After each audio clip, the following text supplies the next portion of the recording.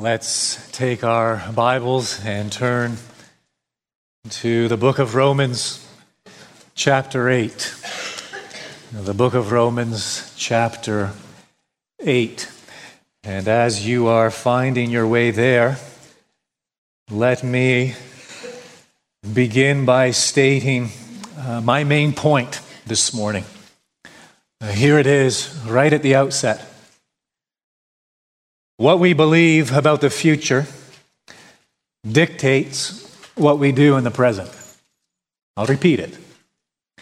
What we believe about the future dictates, determines what we do in the present. Some time back, I was reading an article, and in this article, I read of a planned project to construct a dam in Maine. I think it was Maine. And the purpose of this dam was to prepare for a hydroelectric station, a hydroelectric plant.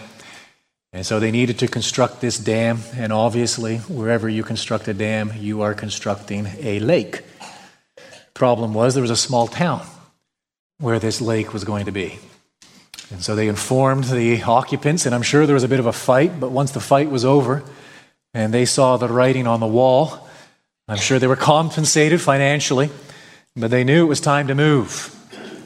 And it was time to make preparations to move. Once that decision was made, and once they knew for certain the dam was going up, the lake was coming, the town fell apart. They didn't bother fixing the potholes in the roads anymore. They didn't bother fixing the lights. No one mowed their lawn. No one took care of their homes. Why? Because what they believed about the future determined how they lived in the present. There was absolutely no point. There was no point anymore investing time, energy, money, effort in upkeeping a town that was doomed, destined to be covered with water. Again, let you hear my point. It is simply this. What we believe about the future dictates, determines what we do in the present. Here's an interesting question. What do you know for certain is going to happen in the future? Now think carefully, friend. What do you know for certain is going to happen in the future? You know very little. You don't know what's going to happen the rest of this day. There is very little you know concerning your future. You know you're going to die unless the Lord should return. You know there is an eternal destiny, heaven and hell. You know that there is another world coming. There are certain things you know for certain, and beyond that, we know absolutely nothing. It is what we know for certain concerning the future that should actually determine how we live at present. That is Paul's point in Romans chapter 8, picking it up in verse 18. For I consider that the sufferings of this present time are not worth comparing with the glory that is to be revealed to us. For the creation waits with eager longing for the revealing of the sons of God. For the creation was subjected to futility, not willingly, but because of him who subjected it, in hope that the creation itself will be set free from its bondage to decay and obtain the freedom of the glory of the children of God. For we know that the whole creation has been groaning together in the pains of childbirth until now. And not only the creation, but we ourselves, who have the first fruits of the Spirit, groan inwardly, as we wait eagerly for adoption as sons, the redemption of our bodies. For in this hope we were saved. Now hope that is seen is not hope. For who hopes for what he sees? But if we hope for what we do not see, we wait for it with patience. Notice, firstly, a phrase at the end of verse 19, sons of God. Notice, secondly, a phrase at the end of verse 21, children of God.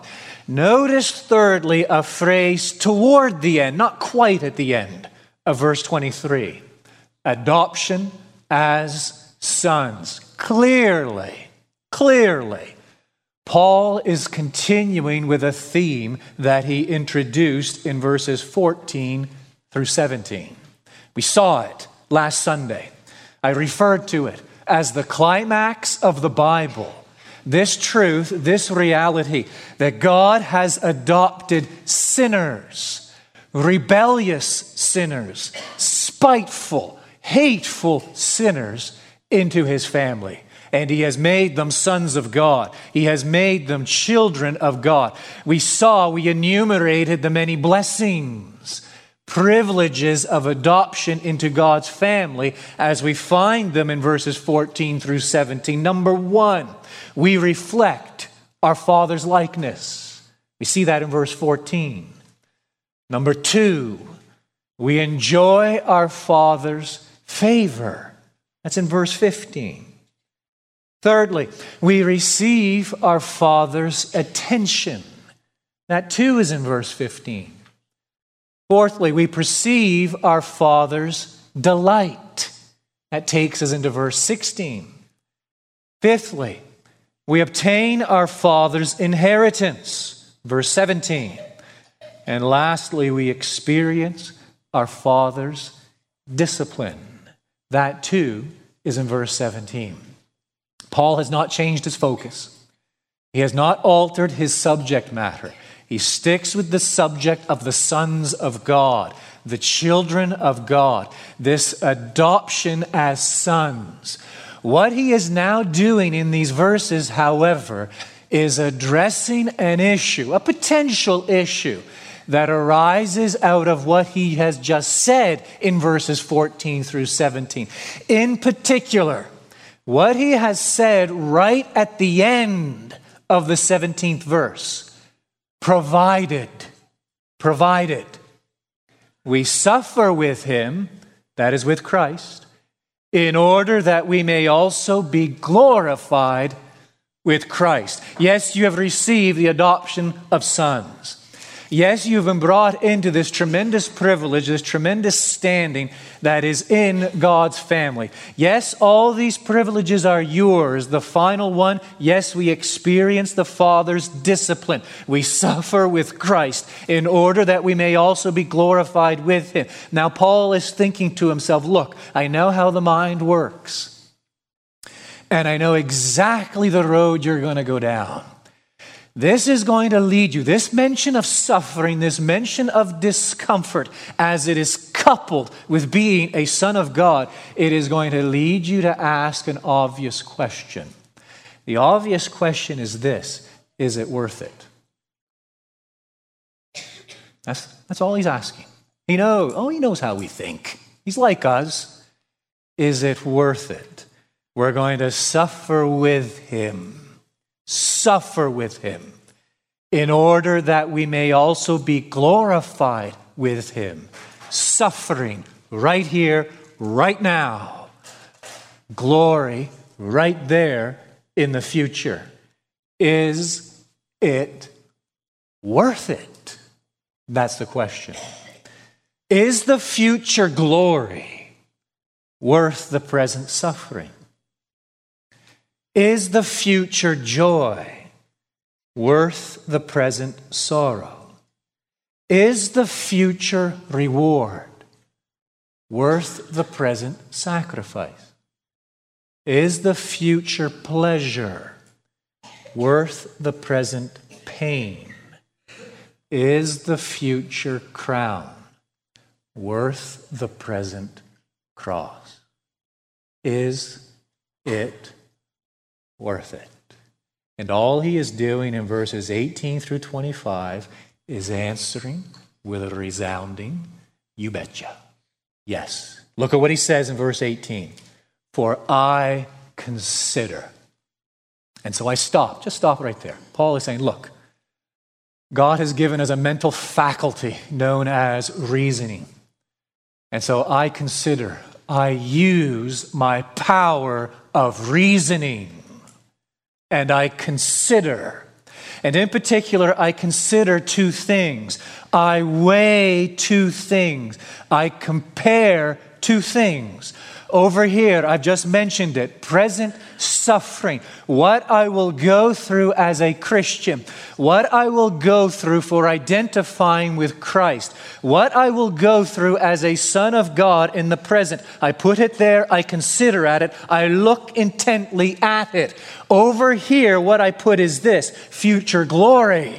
This inheritance of which I've spoken, all that awaits me in glory. And I use my faculty of reasoning to compare the two, and I arrive at a reasonable conclusion. What's his conclusion? Well, notice what it isn't.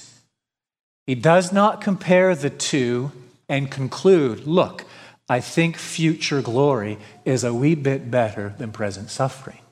It's not what he says. He doesn't say, look, I look at future glory and I determine, I conclude it is 100 times better than present suffering. That's not what he says either.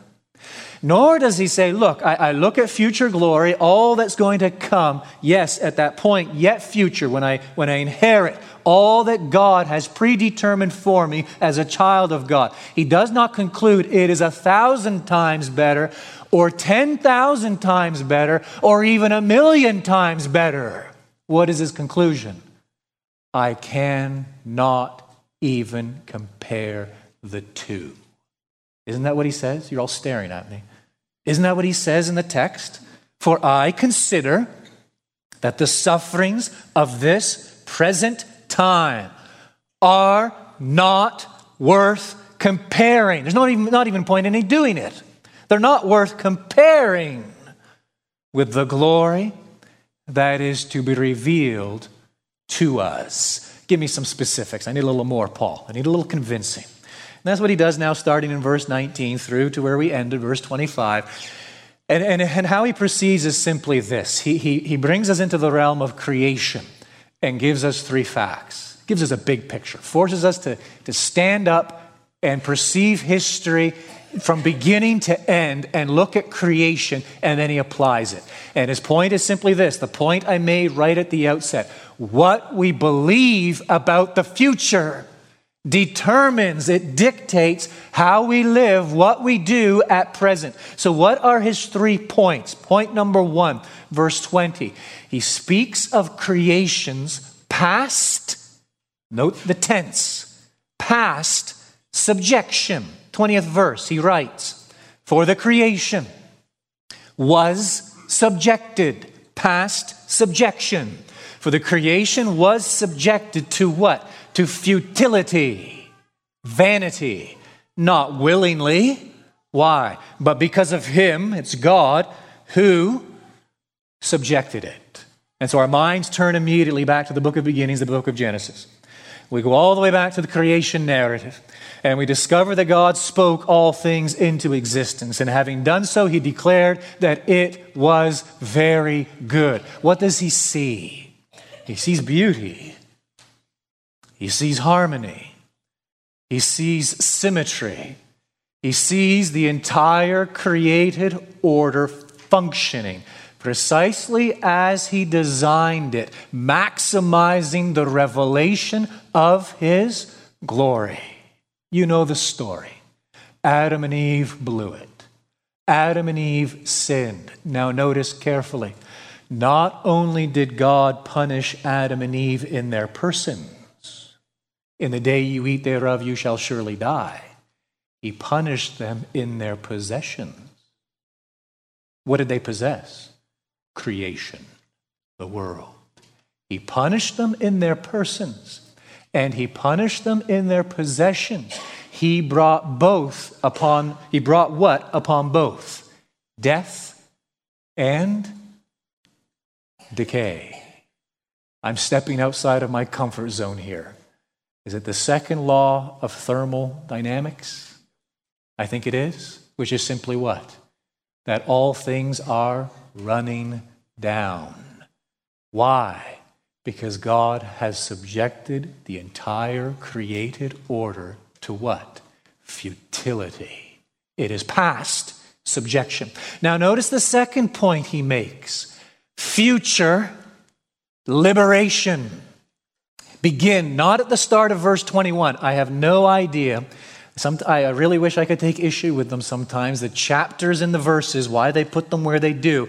But it breaks the thought. Go back to the last couple of words at the end of verse 20. In hope. That's where we need to begin. And so yes, past subjection. God did subject the entire created order to futility, to vanity. All things are running down. But he did so why? Not as an end in itself, but in hope. He had a plan, always had a plan, that the creation itself, the heavens and earth, the cosmos, will be set free. That is future liberation. Set free from what? From its bondage to decay, and obtain the freedom of the glory of the children of God. This past Tuesday, April 22nd, we celebrated Earth Day. One or two of us celebrated. I could name the one or two, but I won't. Should I? I won't. Celebrated Earth Day. I have no problem with Earth Day. It kind of snuck up on me out of nowhere. All of a sudden I realized there was such a thing as Earth Day. But apparently it started back in the 70s. Maybe everything started in the 70s, didn't it? 70s, 80s. It's been around for a few decades now, and it's a good idea, I suppose. I have no problem with it.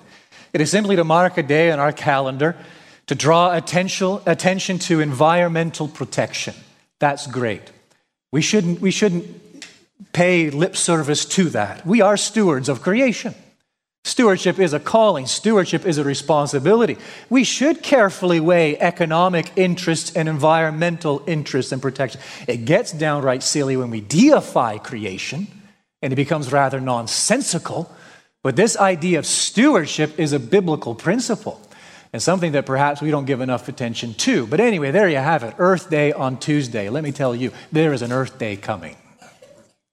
There is an Earth Day coming.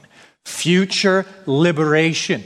Follow along again as I read it at the end of verse 20. In hope. Yes, all creation was subjected to futility. In hope that the creation itself will be set free from its bondage to decay and obtain the freedom. When is this going to happen? You see, it's associated with another freedom or liberation. It is the glory of the children of God. So when we are actually glorified in the sight of God, that day yet future, it will have cosmic influences. It will mark an entire renovation of the world, the cosmos, the heavens, and the earth. I've said it a few times. It's worth repeating. Think on it, please, if it catches you off guard, all right? Because it's one of those evangelical myths that just won't go away. You're not going to spend eternity in heaven. Heaven is not our destiny, folks. Heaven is a temporary place we're going to go if I die. My body and soul, they're separated, right? The body goes into the grave, decays. My soul goes to, we can call it heaven, right? Goes to the presence of the Lord. They'll be reunited. My destiny is not heaven. My destiny is an entire, recreated, renovated, redeemed cosmos. A new heavens and a new earth. I know what you're thinking. You think, doesn't Peter say, though, this is all going to be destroyed like fire? Read the text carefully. As in the days of Noah, as God destroyed the earth with a flood, so too the present heavens and earth are reserved for fire. The destruction of the world by that flood was not annihilation, was it? It was renovation. The same thing with the coming fire. It is not annihilation. It is renovation. It is not the annihilation of substance. It will be the complete alteration of form, something unimaginable. I guess we catch a glimpse of it back in Eden, but I even think it's going to far eclipse Eden. What God has in store for his creation. He's not going to simply disregard it all one day. Say, well, enough of that, annihilate it, boom, and we're all going to just float around from cloud to cloud in heaven. That is an evangelical myth that just won't go away. I wish it would. No, it's a new heavens and it is a new earth. Future liberation. Us glorified, creation glorified, and us inhabiting the cosmos with Christ as our head, fulfilling the original creation mandate given to Adam and Eve to be fruitful and multiply. That mandate has not ended. It is now fulfilled in the last Adam and his bride, the church. Oh, there is something tremendous coming, folks. There is something unbelievably significant coming. This future liberation that will entail the entire created order, a new heavens and a new earth in which righteousness dwells. Here's his third point into verse 21, into verses 19 and 22. Present anticipation. And so point number one, remember there's chronology here. We're thinking in terms of tenses, time tenses. Past subjection, I get it. Future liberation, I get it too. Here's his third point, present anticipation. And he describes it in two ways. He describes it firstly back in verse 19 as follows. For the creation, here we go, eager longing. The creation waits with eager longing for the revealing of the sons of God. Us, Christians. The entire created order is waiting for what God is going to do to us. Why? Because creation, he personifies it here, knows that its eternal significance for creation itself. The phrase Paul uses there, eager longing, is interesting. It's the idea of waiting for something with your neck outstretched, right? So if you watch a parade coming down the street, and there's a big crowd there and a couple of 6'4" fellas standing in front of you, and you quite can't see what's coming down next in the parade, what do? You stretch out your neck and try to get a glimpse. That's the meaning of the word here.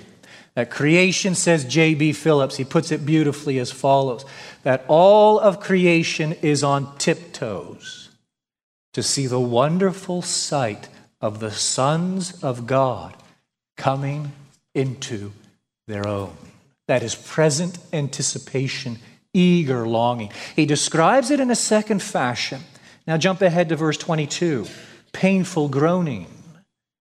For we know that the whole creation has been groaning together in the pains of childbirth until now. Why does he use this illustration?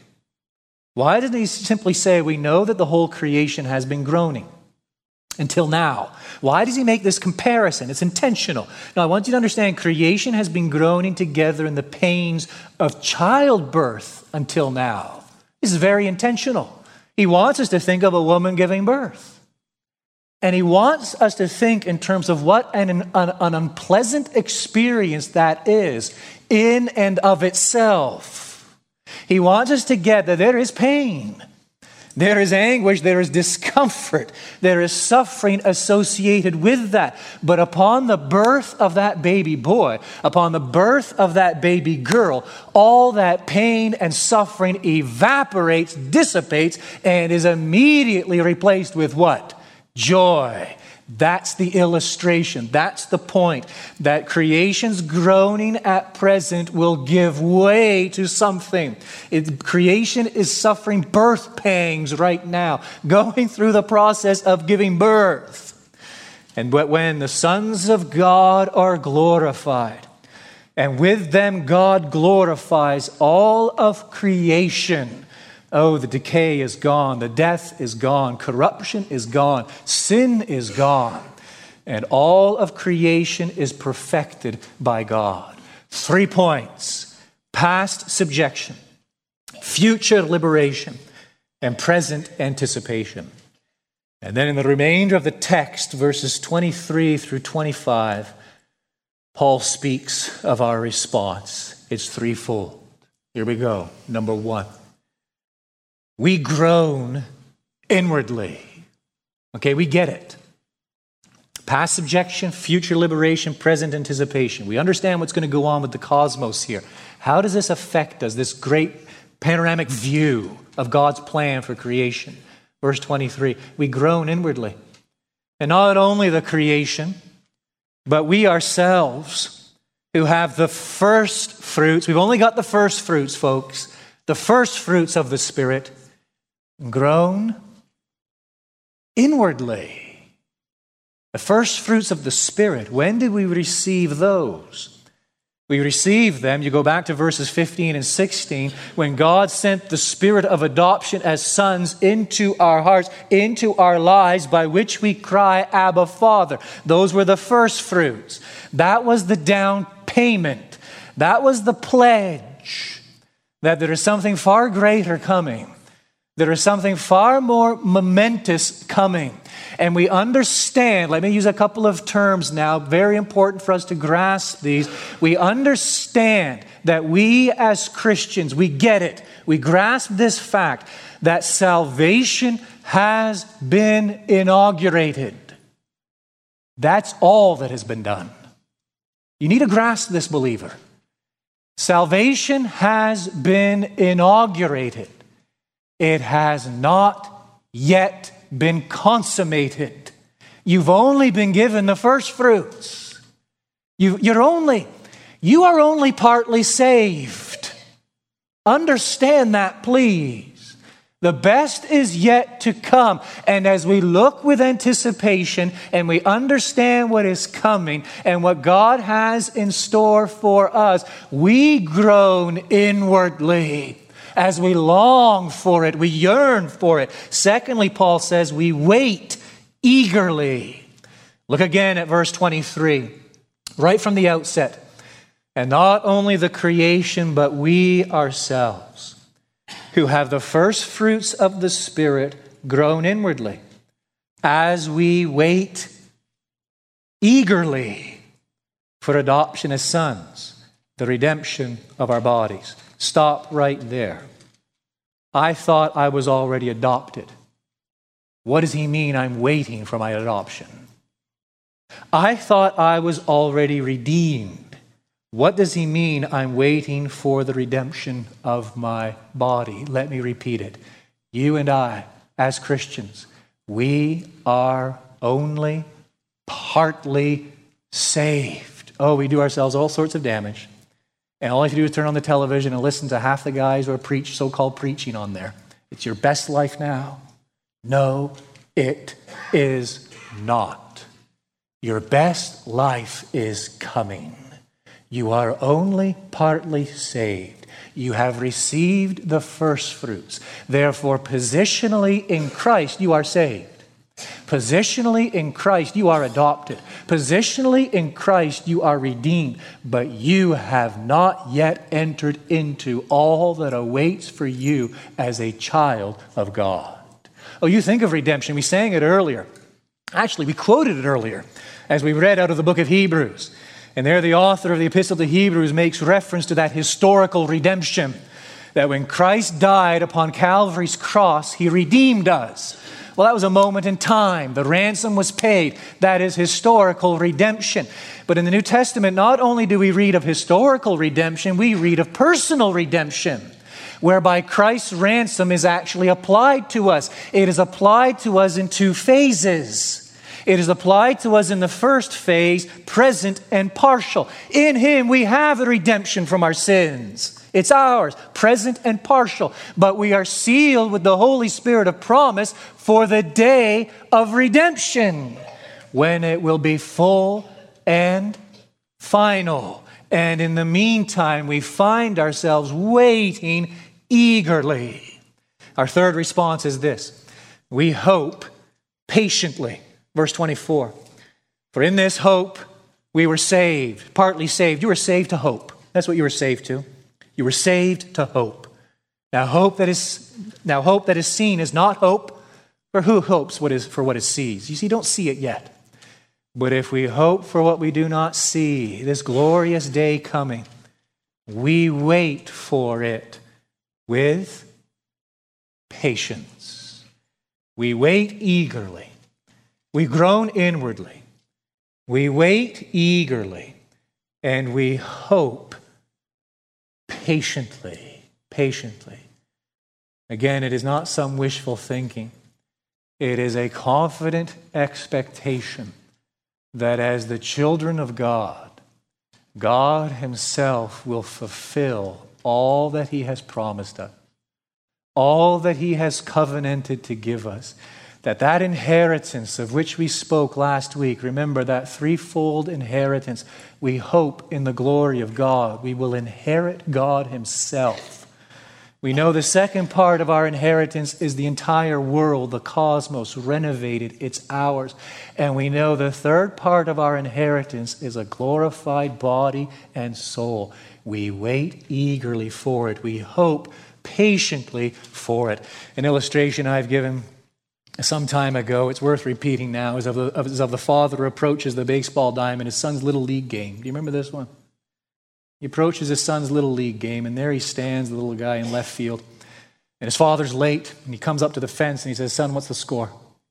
And his son turns to him quickly, 20-0, we're losing. What are you going to say, Dad? 20-0, we're losing. And his father, the only thing he can think of is, "Oh, son, don't give up hope."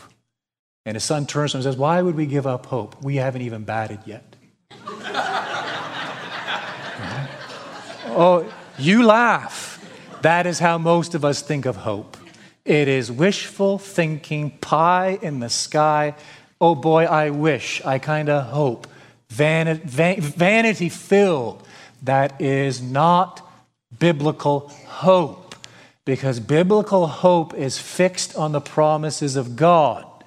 Biblical hope is fixed on an all-powerful God. Yes, creation, past subjection. Oh yes, creation, future liberation. When we are glorified by God himself, body and soul, the inheritance that will be ours. Oh, and how that impacts us at present. What we believe about the future dictates what we do in the present. Really. I submit to you that what I have just described for you is the only thing you know for certain is going to happen in the future. And yet, sadly, but truly, dare I say it, it has little impact on the way you live at present. Dare I say it, little impact on the way I live at present. What we believe about the future, this is Paul's point, determines how we live at present. Because you see, if we grasp all that and we go back, we return to verse 17 at the end where he speaks of suffering. Provided we suffer with him in order that we may also be glorified with him, it leads to that question, is it worth it? And Paul's answer is, of course it's worth it. For I consider, verse 18, that the sufferings of this present time are not worth comparing with the glory that is to be revealed to us. There are many lessons in these verses. Let me suggest three. The first is this. Firstly, in these verses we find a tremendous challenge. It'd be remiss of me if I don't point you down this road. In these verses we do find a tremendous challenge. You look, for example, of what Paul says in the 23rd verse. At the end, it's a phrase we've heard so many times now. We wait eagerly for adoption as sons, the redemption of our bodies. That is a tremendous challenge. Because I read that, it leads me to ask what? Do I really wait eagerly for it? Is that coming redemption? Is that coming day of glory? Is that approaching day when I enter into my reward and the full inheritance which is set aside for me? Is that hope really what shapes the way I live now. Can I really describe myself day in, day out as I take stock of my life and what's really important to me, what occupies my time, and to what I give my attention? Can I really now, describe myself as one who waits eagerly for adoption as sons, the redemption of our bodies? I mean, that is a tremendous challenge, isn't it? Let me reword it. Let me put it to you in slightly different terms. If my desire for glory, if I am not waiting eagerly for adoption as sons right now, what really makes me think I actually have any interest in it? Isn't that a legitimate question? If it's not what I am seeking after, if I'm not seeking right now the kingdom of God and His righteousness, if this is not what shapes me, forms me, drives me, shapes my outlook in life, if I'm not actually living for that, what makes me think, despite what I might say and plea and claim, what actually makes me think for one moment I have any interest in it? Surely that is the epitome of hypocrisy, isn't it? Let me get even more specific here, more specific. If I really hunger and thirst for this, as Paul depicts this hunger and thirst in this text, then what does that mean for the present?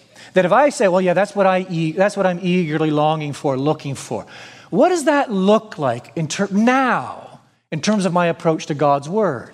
You see, if that's what I'm living for, how would that affect now my approach to God's Word? And shaping my life according to God's Word, saturating my life according to God's Word. If that's really what I'm eagerly longing for, living for, hoping for, that's what I'm looking for, how would that shape now my approach to the people of God? This is making sense, I hope. Serving them, ministering to them, loving them. Let me go even further. If my hope is fixed on that day, and yes, I get what Paul is saying, I wait eagerly, I hope patiently, and yes, I groan inwardly, if that's really true, what would that look like now in terms of my commitment to the church of God? How dare I neglect the people of God, pay lip service to the Word of God, show up and worship with the people of God, I don't know, maybe 63% of the year, it's not too bad, and yet claim that I am desiring first the kingdom of God and His righteousness? Is that not the height and the epitome of inconsistency and hypocrisy? Oh, this is a tremendous challenge, folks. Tremendous challenge. What we believe about the future determines how we live at present. Our dreams, our aspirations, our desires, our joys, our sorrows, our outlooks, our perspectives, our ideologies. It shapes, it determines, it dictates. Oh, I was thinking of this a couple of weeks ago. Things you just miss in Scripture. This is one I've missed for years. An exhortation of the Lord Jesus in Luke 17. Remember Lot's wife. Okay, so what? Remember Lot's wife. Well, maybe I'm just speaking to one person this morning, and one's enough. Hear me, please. Remember Lot's wife. She left Sodom, but she never left Sodom. She left, but she never left. What was she doing? She was looking back. And there was disbelief in that looking. There was disobedience in that looking.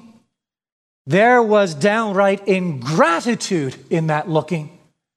And there was worldliness in that looking. But her look betrayed. Her feet were going. She thought her feet were going in one direction. But her look betrayed where her heart was. Oh, I pray no one here is self-deceived this day. Self-deceived.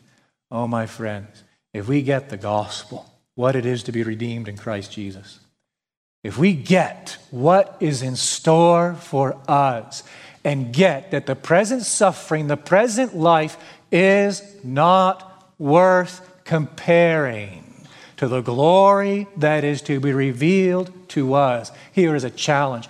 It will determine how you live. Do not pretend otherwise. It will determine your commitment to the Word of God. It will determine your commitment to the people of God. And it will determine your commitment to the worship, the church of God. The second lesson is this. You look into these verses, we find a fabulous remedy. Fabulous remedy. Right there at the outset of verse 18. For I consider that the sufferings of this present time are not worth comparing with the glory that is to be revealed to us. He does not arrive at this conclusion apart from his consideration. It is the duty of every Christian, the responsibility of every believer to give time to considering, to analyze things, think through things, pore over things, meditate upon things. Oh, preach these things to yourself and arrive at reasonable conclusions. Oh, the duty of consideration. And this consideration in particular, the hope of glory. It will cure vanity. Are you in the grip of entertainment? I dare say some of you probably are. The grip of entertainment. Your life revolves around movies, dramas, TV shows, sitcoms, video games. Oh, a sight of future glory will cure you. It cures melancholy. Are you in the grip of despair? The home is in disarray. Marriage, difficulty upon difficulty. Circumstances that are beyond your control. Yes, that is suffering.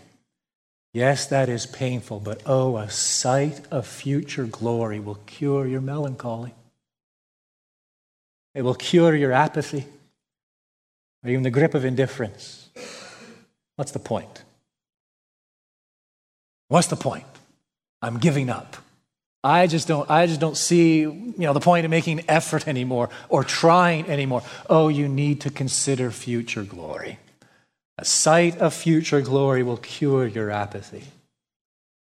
It will cure sensuality. Are you in the grip of lust? That habit you've given up trying.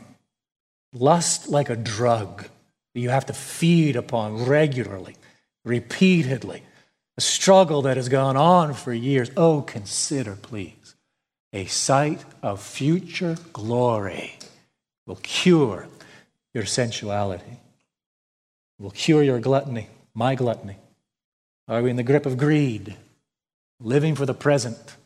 Whatever it is we think earthly, material-wise, that will satisfy us, bring us ultimate joy. Whatever it is we have placed all our hopes in earthly-wise. Some good things, some bad things. And yet we've invested everything emotionally into this. If only I had this. If only I had more of this. If only my situation was like this. My circumstances like that.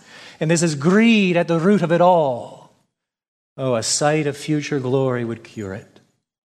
And lastly, a sight of future glory cures negativity. Negativity.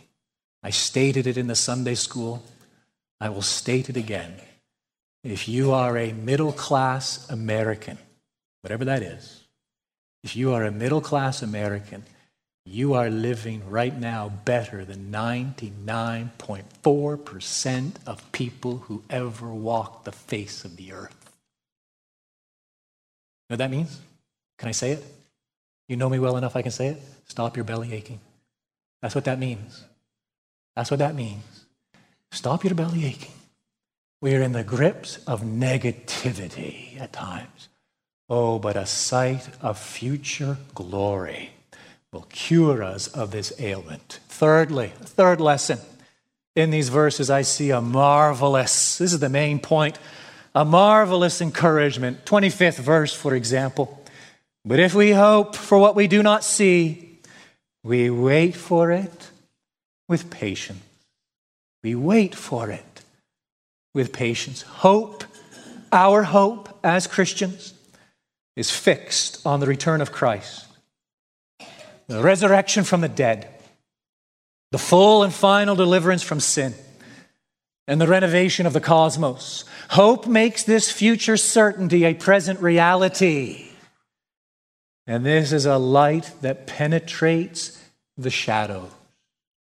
This is a light that is immune to every illness, every threat, every grief, every worry, every loss, every challenge. Hear it as I conclude from C.S. Lewis himself. Hear this. God is going to make the feeblest and filthiest of us into a dazzling, radiant, immortal creature, pulsating all through with such energy and joy and wisdom and love as we cannot now imagine. A bright stainless mirror which reflects back to God perfectly His own boundless power and delight and goodness. Oh, I consider, and here is what I conclude, that present suffering is not worth comparing to the glory that is yet to be revealed to us. Our Father in heaven, we pray now that you might take the preaching of your word and bless it to us. We ask, our Father, that you might challenge those who need challenging, that you might truly disturb the comfortable among us. Undoubtedly, some are too comfortable. And we pray that you would shake them up. We pray that you would disturb them. We pray that you would bring your word to bear upon them, convicting of sin and of their need to repent, confess their sin, repent, and turn to you. We pray, too, that you would impress upon them that you are a forgiving Father, that you are a God who abounds in compassion, that in the Lord Jesus Christ you will not turn away the penitent sinner who comes to you in poverty of spirit, but will receive all who approach you, dare to come nigh to you, and do so through the cross of Christ. And we pray, our Father, that your people gathered here might find great encouragement in your word this day. We suffer from a multitude of problems. We face many different difficulties. And at times the way is extremely difficult. At times the path is very daunting. We pray that your light might shine upon us as it shines forth in your word. And you will show us this glory that is in store for us, and may we orient our lives accordingly. We ask it for your glory. We ask it for the furtherance of your kingdom. We seek it from you in the matchless name of Christ. Amen.